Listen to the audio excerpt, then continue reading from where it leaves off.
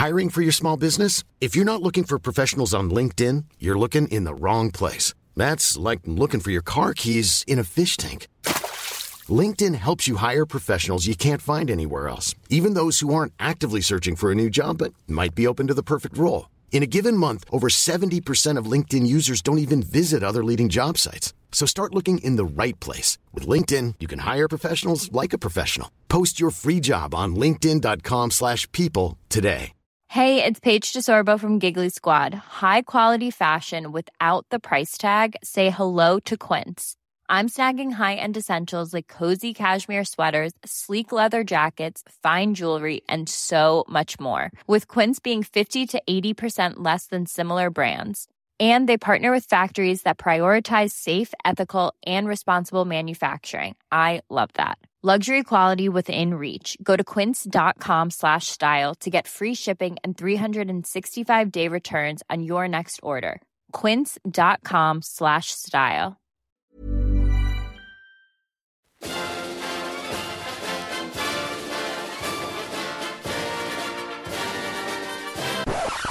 Well, hello everyone, and you join us here today to talk a little bit about diving. Now, Tom, you've got a dive watch, and I've got a dive watch. I don't know about you, but I don't think I've ever actually got mine wet. Have you? Me neither. Maybe a bit of splashback when I was washing up or something, but yeah. Really putting the 300 metres to the test. Well, that's just as well, because we have a special guest with us here today, diver, adventurer, nutter extraordinaire, Andy Talbot, and he's going to give us a bit of an idiot's guide on how we can go and do some cave diving. Andy, very, very good to have you here. Thank you for joining us. How are you doing? Thank you for having me. Yeah, I'm doing all right. And it will be an idiot's guide, because if I'm giving it. That's what I was saying, actually. Well, cave diving is a cerebral sport. You know, you don't have to be an Olympic athlete, but it is quite a little bit of common sense, I think, rather than anything too intelligent. Well, hopefully you'll be able to pump us full of common sense today, because I think between Tom and I, we probably don't have a huge amount of it when it comes to outdoor activities. But for our viewers and listeners who may be interested in putting their dive watch to the test, this is a really cool and fun and local sport that people can take part in. So I think first of all, what I'd like to do, Andy, is understand from you a bit more about who you are and what you do and why you're here talking to us about cave diving. I spent quite a long time in the forces, and then when I left the forces, I got into kind of expeditions and exploration projects. And the main thing that I do climbing and skydiving and a lot of stunt work. The main thing I do is underwater stuff. So some free diving, but it's mostly the technical stuff. So it's cave diving and very deep diving using mixed gases. I think called a rebreather, which isn't like scuba gear. It basically recycles your breath. It's the same technology that astronauts use, and that means you can stay down longer, you know, and go much further and go much deeper. And I use that primarily to explore, trying to find lost shipwrecks, to try and explore unmapped underwater cave systems, or even lost flooded mine systems. I think the reason I'm on this podcast specifically is because not actually that recently, but towards the end of last year, got involved as an ambassador for Panerai. Awesome. I hope that's working out very well for you. And Tom, this is probably your opportunity to ask about treasure. Well, one of the things that I wanted to ask you was, you mentioned how it's kind of a cerebral activity, and also, you know, there's a certain amount of courage that you need to have in order to sort of plunge the unknown. But I wondered how much the exploration, how much of the opportunity of discovery, how much of that motivates you in what you do. Does anything ever creep into your mind, like there could be something of real importance, or, you know, there could be some magic down here? How much does that motivate you to sort of overcome the dangers?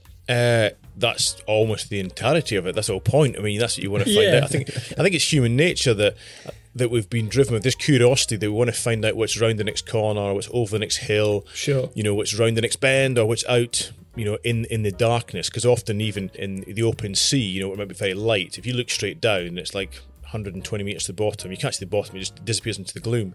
You want to know what that sort of that darkness is a question mark, and you never really know what you're going to find. I mean, you can hope, and a lot of time in exploration, inevitably it's maybe not as spectacular as you'd like, but that's because once in a while you find, you know, an absolute gem.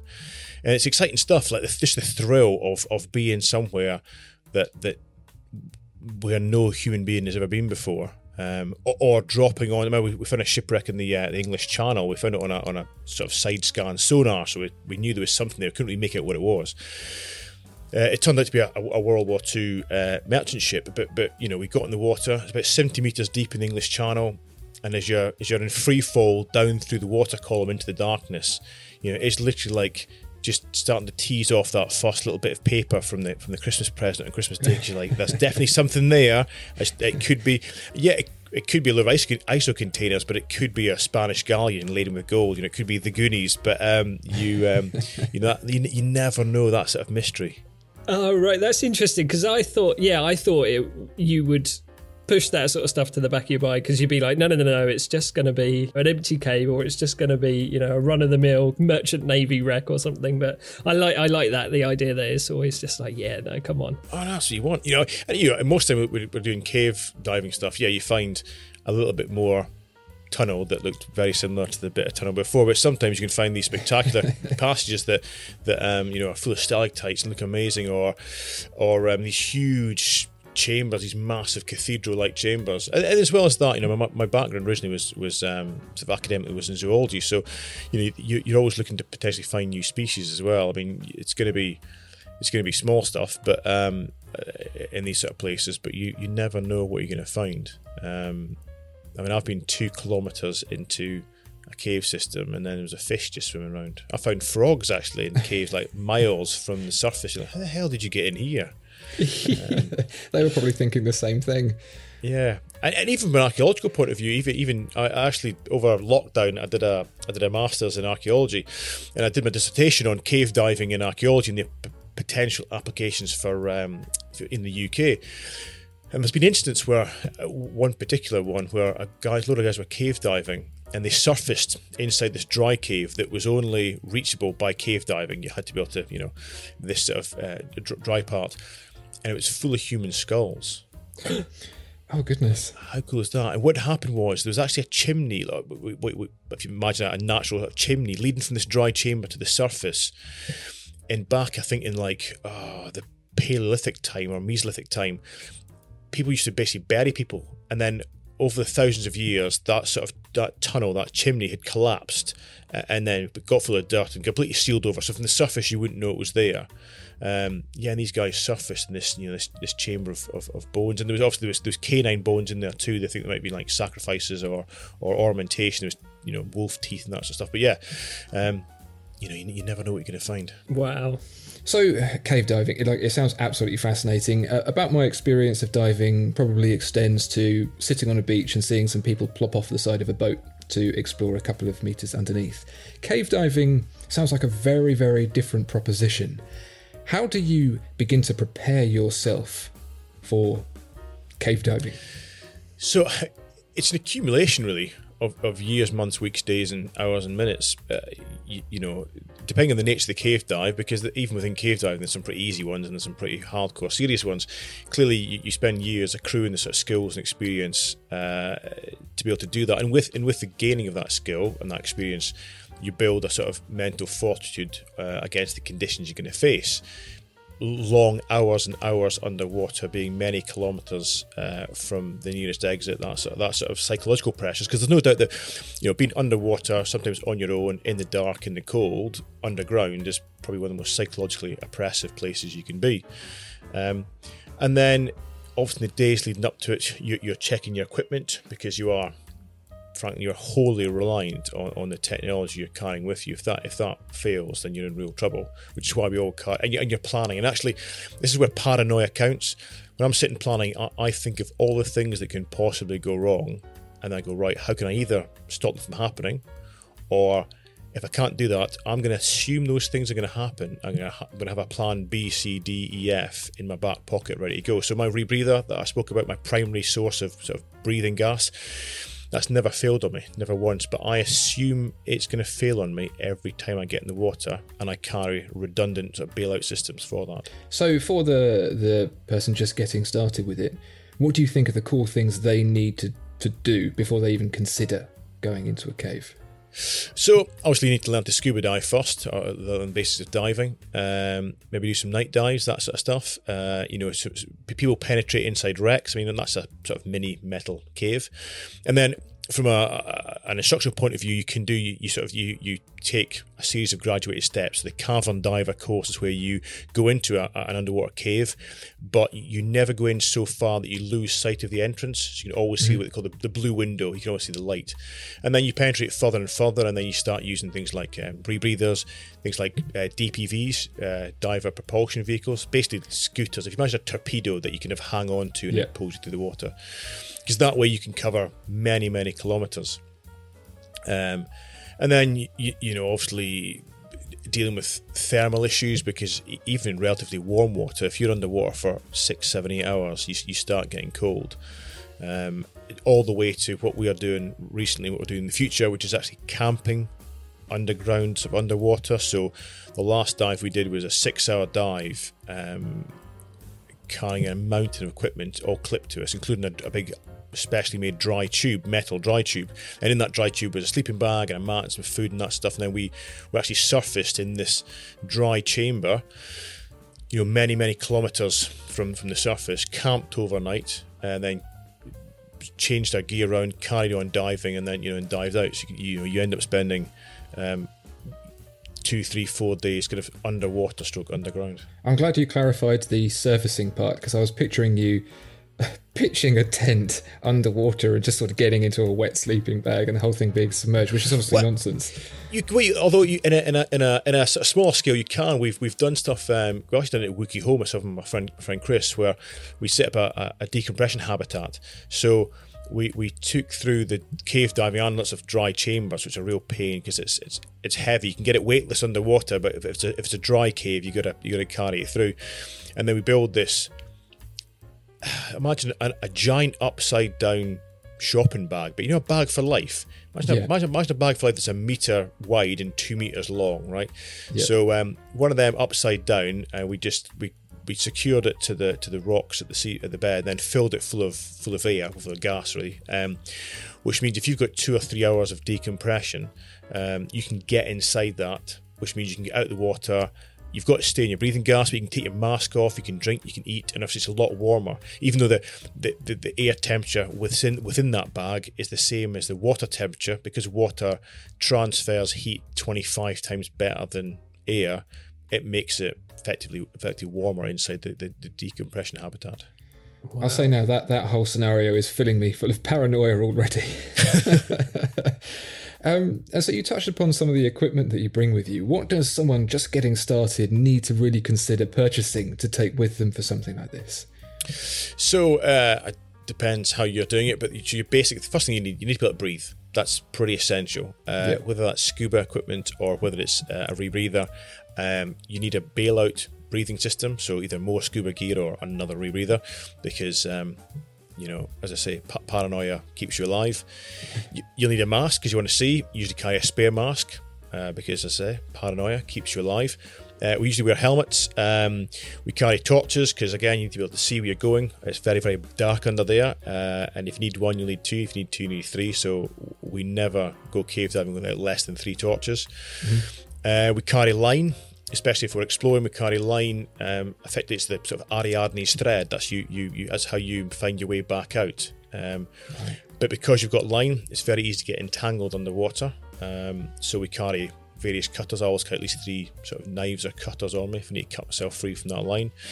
You need some thermal protection, be it a wetsuit or a dry suit if it's really cold. And then you need your sort of computer systems. You need a way to know what depth you're at, how long you've been underwater, and if you're using a rebreather, then you need a sort of electronic handset to run that rebreather. So I always carry at least 1 or 2 computers and a watch with me whenever I go diving. So you mentioned the watch there, obviously very topical. Yeah. It's a bit of a bone of contention within the community, and probably spoken about more by people who have never even set their toe in the water than otherwise.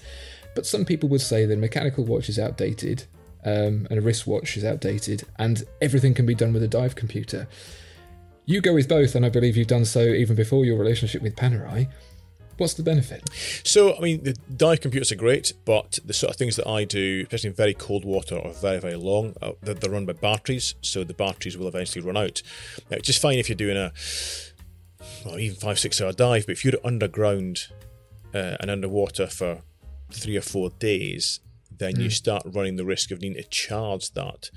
Now, that's fine because if you only use it when you're diving, it's not as bad. So that tends to be what I do is that I can switch. So I can use my dive computers to dive in with my watch, actually, because I like to know what time it is. Because a dive computer will tend to just give you a reference point, like how long you've been underwater, the dive time, effectively. But I like to know when I surface, okay, right, it's at 5 o'clock, 6 o'clock, because I like to know, try and keep a grasp on my biological clock, because it's very easy when you're in the darkness for 2, 3, 4 days to start losing a little bit of grasp on when you should be sleeping and when you should be eating. And then in camp, I've got my watch on the whole time, so I can kind of still operate sensibly. If I wake up at 2 a.m, I know it's 2 a.m, so I go back to sleep. If I wake up at 6 a.m, then I get up. But you're trying to maintain those sort of natural rhythms as much as possible. And essentially, it doesn't run out of battery, ever. So if I've learnt anything so far, paranoia, carry 10 of everything. A mechanical watch is a really good opportunity to make sure you've got something that continues functioning. It doesn't require any external forces. And even with our rebreathers, some rebreathers are fully electric, but the ones that I tend to use and the friends that I dive with tend to use, there's the option. You can run them electrically, but you can actually run them mechanically as well. So even if you get battery failures or things run out, you can still breathe effectively. And scuba gear, again, is a bailout option. Is great because it's purely mechanical. So it doesn't matter how long it's been underwater or underground, doesn't matter how long it's been operating, doesn't matter how cold it is, it's not going to run out of batteries. So we've had some of the preparation talk for what you do before you go to the cave. You've mentioned we a lot, talking about teams of people. You're at the cave. Who are you with? Do you need to be with them? And what are the things that you do to prepare yourself for the literal entrance of that cave?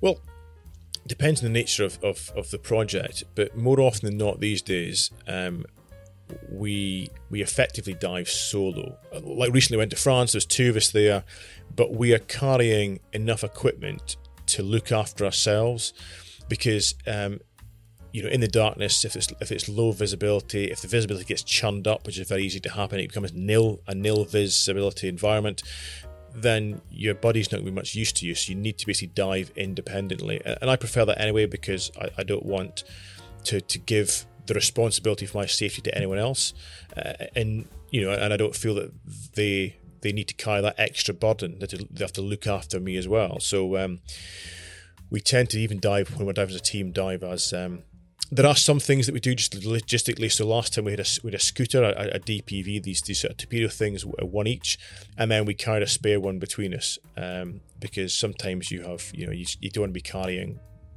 3, 4, 5, 6, 7, 8 spares, otherwise it becomes the point where you just physically can't drag the stuff through the water. So usually before a dive, we sort of go in our own little zones, we sort our own kit out, we test our own kit to make sure it's all working properly, even though it would have been tested the day before. But physically you then get in the water, often the hardest bit, believe it or not, because you get in there, dry suit on, rebreather, then you clip all the stuff to you. And last time I had 5 big scuba bottles to clip to me, I had a scooter and I had a dry tube. That can take quite a bit of time and effort, so by this point usually you're sweating and breathing hard. So then I'll put the rebreather in my mouth and I'll just start relaxing on the surface, just sort of basically floating in the water and breathing, get my heart rate down, get my breathing rate down, and making sure the rebreather itself is working, looking at my gas mixes, so that I'm fairly relaxed before I start the cave dive, because there's no point starting it out of breath and sweating and all sort of sort of not so much panicking, but just having just worked hard, still trying to catch your breath. Yeah, like an acclimatization period, effectively. Yeah. And it's little things to make sure you can reach all your bits and pieces with your gloves on, your big dry suit, make sure that works. You don't want to be halfway through the cave and go, oh, I clipped that thing in the wrong place and now I can't reach it. So you do all those checks at the surface. So you're in the water. That is literally the beginning. You are going to go down, you're going to go across, you're going to go into a cave. You shared some footage with me, which people will be able to see as we're talking. And one word struck me immediately with all of this. Disorientating. It looks so disorientating. How do you go deeper and longer into a cave and keep your wits about you, keep yourself doing what you need to do? Yeah, it can be. I mean, first thing is you lay a line, as I said. So that's your sort of first point of orientation. I mean, if you dive a lot, even in nil vis, you kind of got a feeling for which way up is, because gravity still works underwater. If you breathe out, your bubbles still go up. But it can definitely be disorientating if there's nil vis. So you can drop to the floor.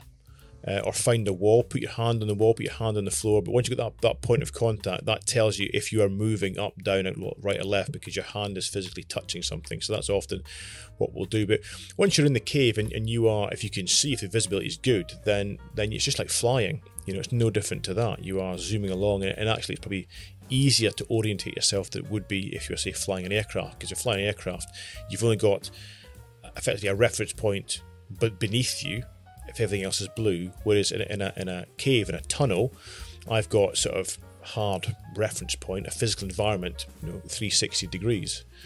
And I find that first part is lovely, because having humped all this heavy dive kit down to the dive site and then got it all on my back and get it all clipped up to me, it's all just, as soon as you leave the surface and you become weightless and everything just starts to sort of, this clip to you becomes weightless, it's a lot less effort to dive than it is to get ready for a dive, to be honest. It sounds like, and from my own feelings of what you're talking about and how I'm mentally reacting, that as much as the physical stamina, which sounds like it's not too much of an issue, the mental stamina is a really big part to play in cave diving, especially for a longer trip. How do you condition yourself and how do you look after yourself when you're doing a dive, when you're in a situation that could be filled with, as you keep mentioning, paranoia?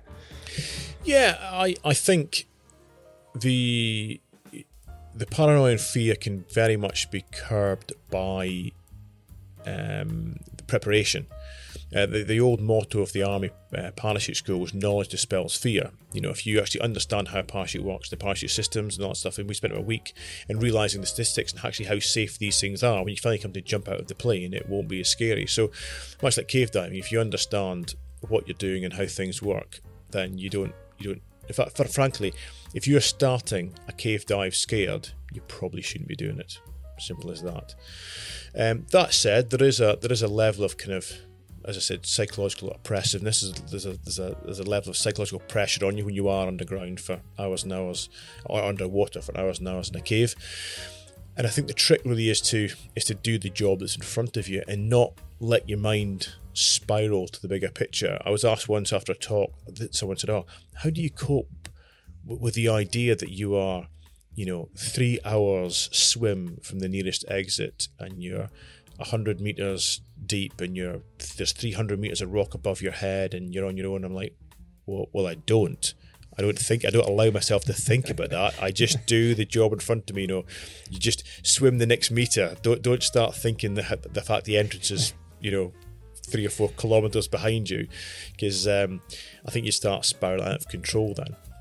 And if you do start to get a little bit anxious, you need to check it straight away, because it is exponential. That the longer you leave it, the harder it is to rein yourself back in. And how would you do that? How would you do that? Is it some bit of Zen breathing? Yeah, I'd like to say that, it's Zen breathing, but the reality of it is it's just usually me giving myself a stern talking to. I think it's that X squad, I've had an incident once where I got a little bit lost, and I was trying to find this exit, and I'm like, okay, this isn't good, right? And you start to go, okay, and then whoa, stop. And actually I did stop, I just hung in the water, stopped swimming. I was like, right, what's the reality of the situation? Yes, I'm lost. Okay, however, I've already found a little dry chamber, a tiny one, but big enough for me to get out, which meant I could change my rebreather around to what I needed to get back out. I was like, okay, so I'm first thing is, I'm not going to die. This is bad, but I'm not going to die. Okay, cool. In that case, calm down, get a grip. There's a lot of that. I think you need to be practical. And certainly for me, it's a case of just stop, take a breathe, think through the situation, work out a solution, and then crack on. It sounds like cave diving could be quite a good training platform for just your whole mental condition for life generally. You go down there, you're in a situation, you have to face it and you have to deal with it. Yeah, I've said before that cave diving is binary. When climbing or skydiving, you can twist an ankle, break a leg, break your back, be in a coma, die. There's a sort of graduation of how things can go for you.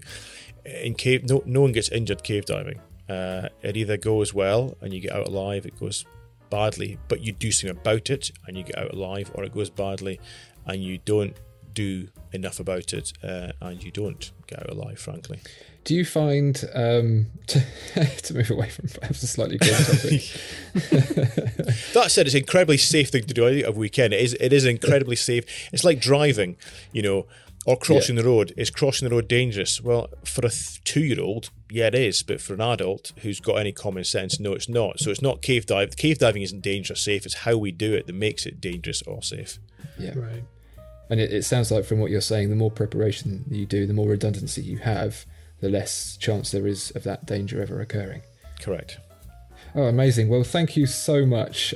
This has been an idiot's guide to cave diving, as told by a fantastic and very entertaining expert. Thank you so much, Andy. I would love to have you on again to talk in more detail about this stuff. It seems like we've barely touched the surface.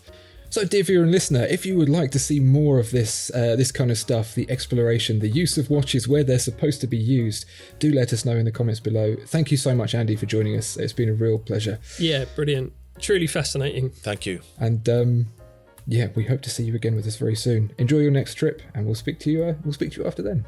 Bye-bye. Thanks very much. Cheers. Bye now.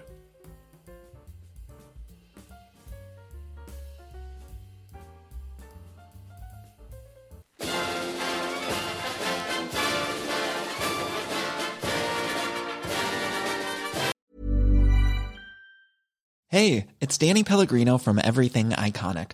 Ready to upgrade your style game without blowing your budget? Check out Quince. They've got all the good stuff, shirts and polos, activewear, and fine leather goods, all at 50 to 80% less than other high-end brands. And the best part? They're all about safe, ethical, and responsible manufacturing. Get that luxury vibe without the luxury price tag. Hit up quince.com/upgrade for free shipping and 365-day returns on your next order. That's quince.com/upgrade. Hey, it's Paige DeSorbo from Giggly Squad. High quality fashion without the price tag. Say hello to Quince. I'm snagging high-end essentials like cozy cashmere sweaters, sleek leather jackets, fine jewelry, and so much more. With Quince being 50 to 80% less than similar brands. And they partner with factories that prioritize safe, ethical, and responsible manufacturing. I love that. Luxury quality within reach. Go to quince.com/style to get free shipping and 365-day returns on your next order. Quince.com/style. Mom deserves the best, and there's no better place to shop for Mother's Day than Whole Foods Market. They're your destination for unbeatable savings, from premium gifts to show-stopping flowers and irresistible desserts. Start by saving 33% with Prime on all body care and candles. Then get a 15-stem bunch of tulips for just $9.99 each with Prime. Round out Mom's menu with festive rosé, irresistible berry chantilly cake, and more special treats. Come celebrate Mother's Day at Whole Foods Market.